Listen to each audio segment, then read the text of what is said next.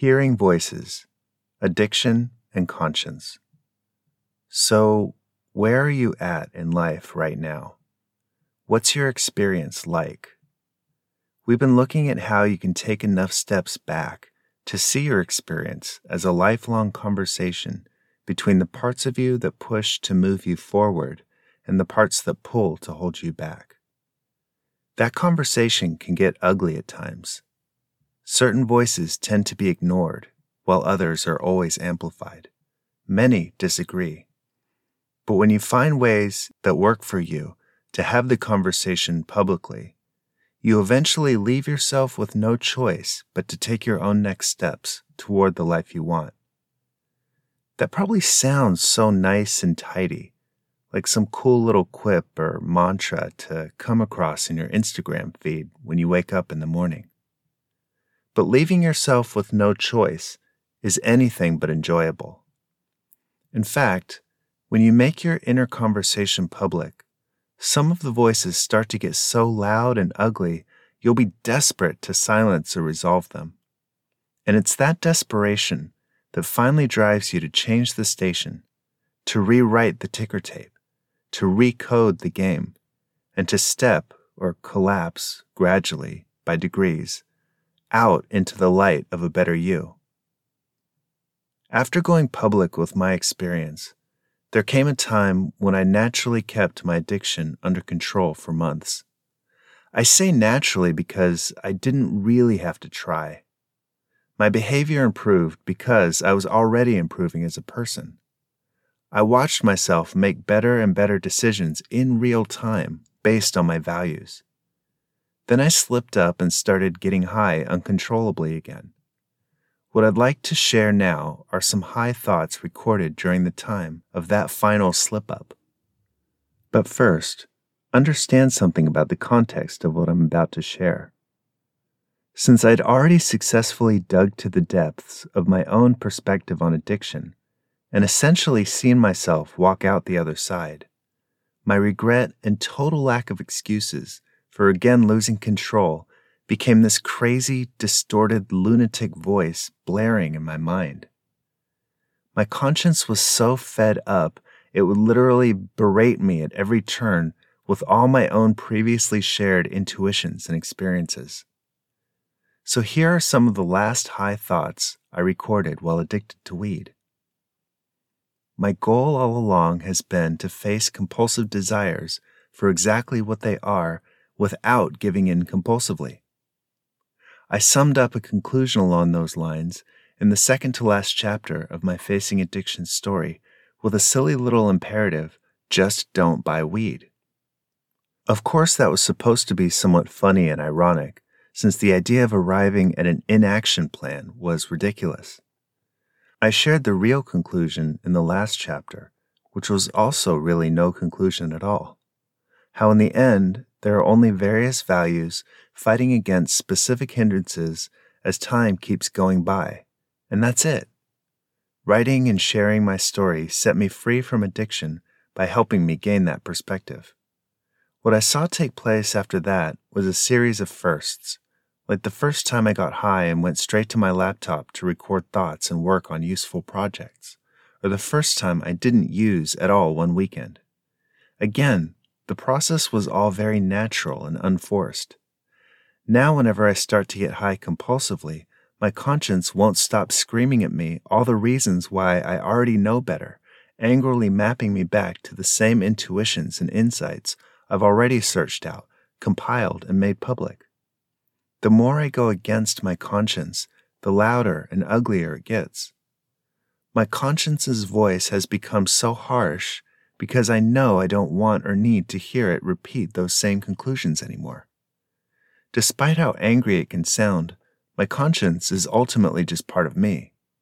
It yells at me so I won't miss seeing everything I'm not. Nothing's changed. I want to truly face myself. I'm concerned because I see I'm troubled and held back in many ways. I still long for peace, simplicity, freedom. So I have nothing new to say here except that I don't want to talk like this anymore. I don't want or need to have these thoughts. I've had them. My addiction story is done. It hurts now to keep needlessly, wastefully occupying my mind with it. I want to be free to think and gain perspective in other areas. When I get high, I want to be able to actually relax and have fun or be productive.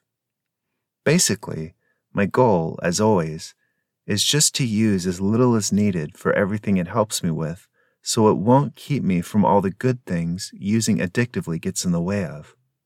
That's the unchanging core, the why, that my evolving process of hows, whats, whens, and wheres is always being built up around. So that's me. How might this apply to you? In the end, all your compulsions, addictions, and immaturities want is to consume. They want stimulation, certainty, and release. What the evolving combination of your values wants is to produce. There's nothing more devastating and detrimental to happiness or progress than seeing what you want not matching how you're living as life keeps slipping by.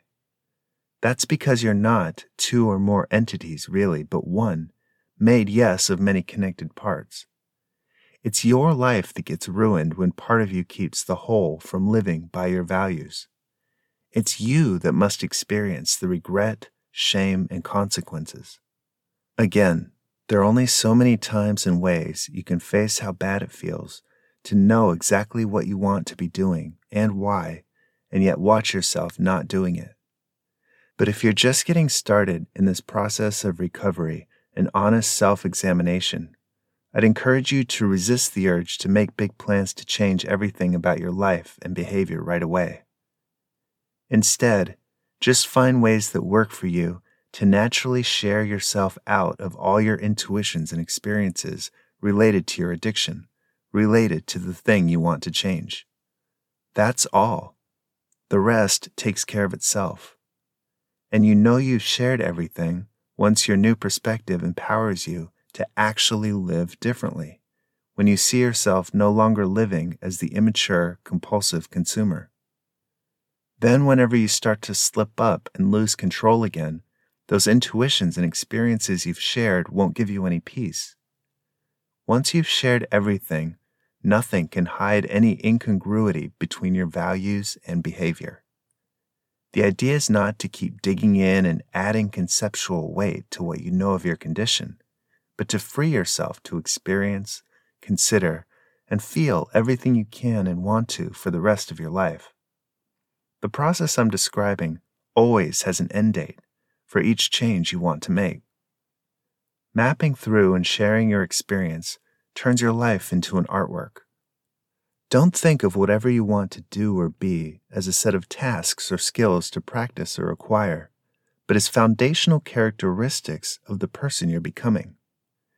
You are the values you want to live by and bring. Yes, those values can reveal the best tasks for you, the best career, etc., but that's just a result or effect, an outworking. Your true art is becoming your best self. What you do always comes naturally from what you are. I say all this because harsh inner voices always do their best to push you to the pretend safety of planning out every detail of everything you must do. And I'm not telling you to ignore them. Not exactly. Just hear everything they say as only more ideas to try as you continue to move forward and grow as a person.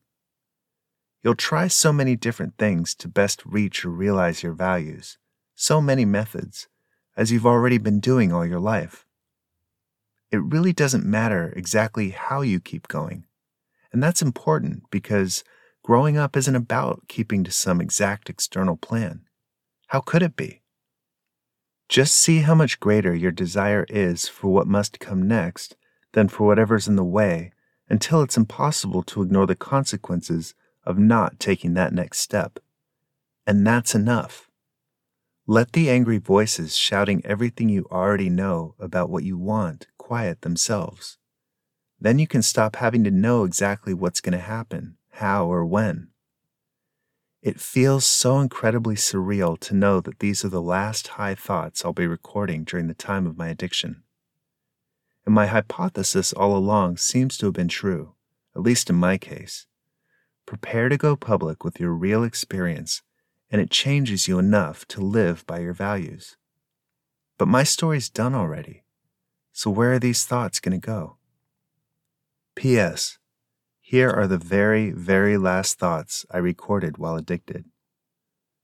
I know this isn't quite the right life for me to get high in. I really can't consume anything here because this is a life that rushes out of control in every direction. So where/when should I get high, since I love weed and know it's valuable to me, especially when used in balance?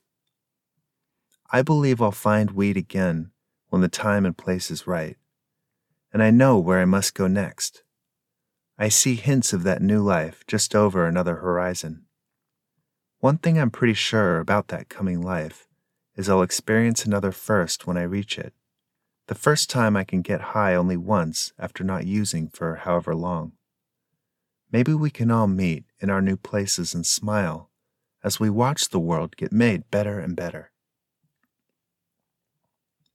The high thoughts you just finished reading or hearing represent the end of a conversation between me and my high self, a conversation that took place throughout the 5+ years of my weed addiction. Again, having that conversation publicly is what ultimately changed me. It was a conversation about facing and overcoming all addictions, compulsions, and personal limitations. You can find that whole conversation and story through the link in the description or going to akfin.org and clicking Facing Addiction. At the end of the day, I'm just one person. I don't live in a vacuum. My entire artistic/professional goal can be summed up in one word: connection. I want to connect so I can help as many others as possible build and bring their value too. That's also what Facing Addiction is about. And if you want to go even deeper, as deep as I can go, in themes like addiction and self-actualization, I think you'll love my story, Stripped and Sold for Parts. Just go to akfin.org and click Stripped and Sold for Parts. At least 3 characters in Stripped and Sold for Parts struggle with addiction as they seek to find themselves and grow in a changing world, a world that happens to be, perhaps, on the verge of seeing marijuana's potential. Thanks for reading or listening. So why are my books free? Funnily enough, the reason I don't charge is because of how much I believe in what I'm doing. So if you believe in my work too, please consider a small donation by visiting akfin.org and clicking support. Sharing is also just as helpful. Thank you.